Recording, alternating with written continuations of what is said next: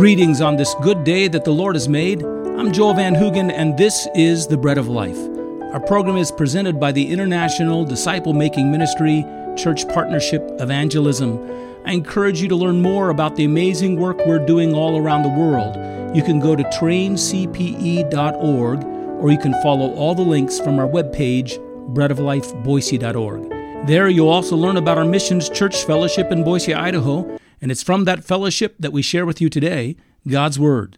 And can I let you in on something? It's okay to be proud of your nation and your national heritage. God created nations, and God instills in us a pride for our nation. Now, it's what you do with that pride that matters. If you have your Bibles handy, take it and turn to Acts chapter 17, and we'll begin our message reading from verses 26 and 28.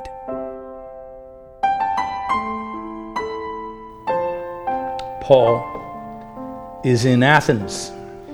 He's been provoked by the idolatry that's throughout that city. He's gone in their marketplace and begun to reason with them, the word says, or contend with them. The word there is dialogue. He began to discuss and talk with them in order that he might present to them the way of life through Jesus Christ. There's a rumor, people are not fully understanding him. The rumor gets back to the men at Mars Hill, which was kind of like the philosophical think tank of that city, that he was speaking of some strange gods. They were always in it for new gods in the area, so they wanted him to come speak to them. He made his way to Mars Hill. There on Mars Hill, Paul very boldly proclaims the gospel to them. If you ever get a chance to travel to Athens, go up to Mars Hill, there in the heart of ancient Athens. Go stand on the rock. It's just a big marble slab. And that's where Paul would have proclaimed this message that he gave. There are a lot of people who teach that Paul was being too philosophical and he was soft-pedaling the gospel because he was trying so hard to relate to the Athenians. And so after this, he changed his plan and he got back to the Word of God. But you read the message he spoke, and then you stand on that rock and you look out around Athens, and you'll see that Paul's message was a very aggressive, forceful, in a sense, denial of all the idolatry around them, and that there was one God alone that they were to worship. And that God he proclaimed to them, and he ended the message by proclaiming the resurrection of Jesus Christ and the judgment of God upon those who do not repent and turn to him. It's a very forceful message. There's nothing politically correct in it whatsoever. Let me read to you these 3 verses that we read here in the midst of his speech. Speaking of God, and he made from one blood every nation of men to dwell on the face of the earth, and has determined their pre-appointed times and the boundaries of their dwellings, so that they should seek the Lord in hope that they might grope for him and find him, though he is not far from each one of us. For in him we live and move and have our being, as also some of your own poets have said, for we are his offspring. So what I want to speak about this morning, I want to actually advocate for Christian nationalism or a patriotic Christianity. I know the word nationalism and maybe even patriotism have been expressed as something that may not be the proper words to use in our day and age, but I'm going to stick to them, and I'm going to explain them to you. And when I speak of nationalism, I'm not speaking of an exclusive interest in our own country that would somehow exclude our interest in the concerns for the needs of other nations as well. That would not be Christian. But I speak of a love for country that would cause us to take greatest interest in the greatest need of all the nations. To start with, I just want to make some preliminary statements, and I have a few points I want to make. And so there's almost like 2 sermons here, all right? Just a little preliminary background of what it is I want to say later. I want us to begin with this understanding. Nations are God's idea. Nations are God's idea. Whatever the mediating forces are that brought about the rise of various nations, whatever the political machinations were, whatever the congealing of the moment and opportunity and time in which powerful men rose up or in which people gathered together to form a nation, ultimately God is the one that was behind all those nations. Whatever might be the tyrannies that roil over those nations, or whatever are the positive influences that those nations bore, all of these things ultimately, at the bottom of it all, and the initiating of all of them was the decree of the all-powerful God who rules in all of history. He's determined the rise and fall of every nation. and he's determined the boundaries of their dominions. That is what Paul is saying to the Athenians in Acts chapter 17. And these nations have a primary purpose, and Paul lets that be known as well. God gives these nations to individuals as the environments and places in which he may be discovered. God is not actually hidden from people's view. They grope for him, and it's a picture of a blind man seeking to find something before them. But it is not God who has hidden himself. It is man who is blind in their sins. Still, God gives them these places and gives them in these circumstantial nations the opportunity to discover him and find him if they will seek for him and search for him in those places and in those circumstances. Nations are God's idea. God makes them. God makes them as a place and as the points and as the environments in which men may search for him and seek him and find him. I don't know and I don't understand exactly how this works, but it appears that the establishment of individual nations actually increases the opportunity for men to find God. When we read signs of the rebellion of men and men turning from God, we see them uniting together over one government or one unit in the world. And so we had the story of Babylon when all men, instead of diffusing over the face of the earth, united in one place, and God confused their languages. And we might consider that a judgment, but ultimately it was a mercy. We might have somebody explore this on some occasion. It might be a great doctoral thesis someone could write. Why is it that men are more prone to search for God in their own nation states than in one mass government? But that's the teaching we have. That's the thing we should understand. And we should understand in the last day that there will be a reunification, moving together of the nations as one great Babylon. And again, it's a moving away from God and man moving into himself. So God has established nations as these places where people might seek for God and find him, although God is not far from any of them. He's not saying, listen, the reason that God is distant from you and the reason you're groping for him is not because I've left you. You're within me. I overrule and I preside over all the experiences of your life. It's because of your sin that that's taken place, but still, here is a place and an opportunity for you to seek me. One of the nations that God raised up was Israel. Israel was to be an ambassadorial nation representing God's desire to bless all of the nations. And God actually promised Abraham that he would, out of Abraham, bring up a nation that would be a blessing for all the nations of the earth. You'll find that in Genesis chapter 12.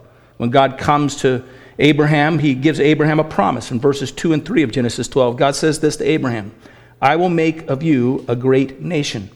I will bless you and make your name great, and you shall be a blessing.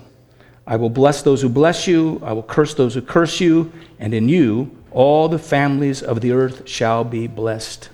And God had a plan for the nation Israel, that they would bear to the world his name, and that they would bear to the world his word and his will, and that they would, through them, bring to the world his Messiah.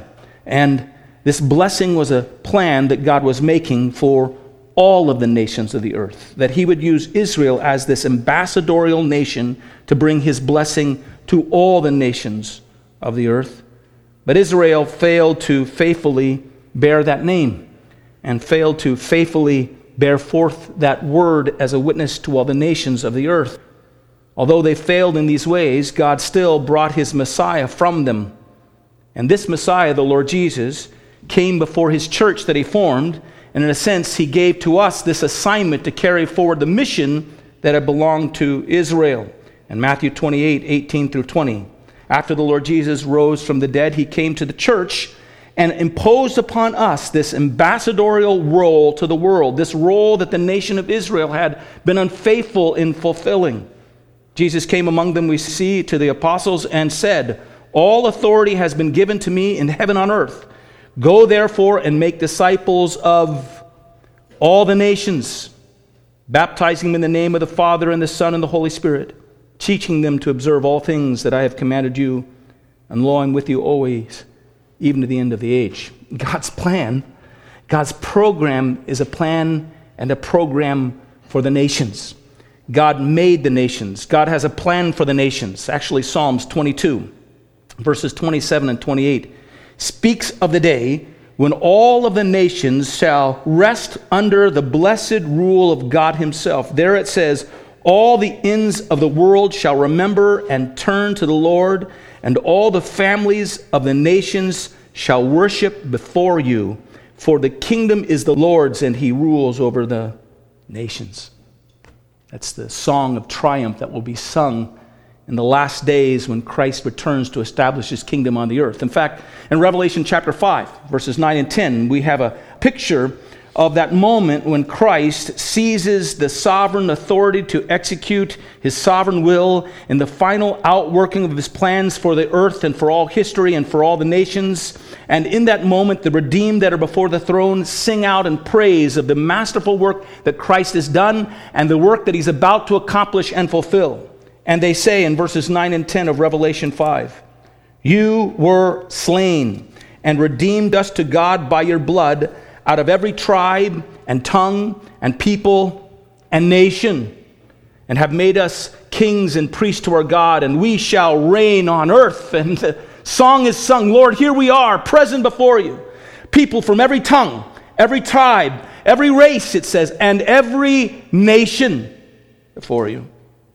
As you read your Bible, you'll see that there is a completion of God's salvation as he unites together a redeemed people from all the earth, worshiping him and praising him forever and ever. And this redemption that God brings to all the people here in Revelation 5, we see, does not wipe away our individual identities. It doesn't wipe away what we are to this day. It doesn't wipe away our race. It doesn't wipe away our language. I think there'll be a wonderful blending together of all the tongues. Oftentimes I have the opportunity to travel overseas, and we'll find songs that we know together, and we'll have brothers singing fully in their tongue, and I'll be singing out in English, and actually it sounds quite good. So we sing together. We know what we're singing together, and our languages won't be wiped away, and I don't think our nationalities will as well. If you go to different missions conferences that I've been to, the national conference of the denomination that I belong to every year or every 2 years, they have an annual council, and there they bring back missionaries from all around the world that they've sent out, and they bring back national leaders from those countries as well to give their various reports. And there's a service that takes place at the end of the time, and there are flags that are all around the council representing all the countries where they're working, and then those flags are taken hold of by different dignitaries from those countries, and missionaries come forward dressed in the unique clothes of those countries, and then we sing these tremendous praise songs as they march around and around the floor, and they're dancing, and they're wearing all the different regalia of their nation, and I think that's what's going to happen in heaven. I think maybe the only flag that's not going to be in heaven is the Christian flag that we've developed and we've put up in some of our churches, because the Bible says that the Lord Jesus is our banner. And his love for us is our banner, and he waves his own life over us. But then we still will have our identities, and we'll praise God that out of every tongue and every tribe and every nation, he's raised up to people to his name, and we'll worship him there. And so, as I said, nations are God's ideas. And God's desires that the nations might be brought to him.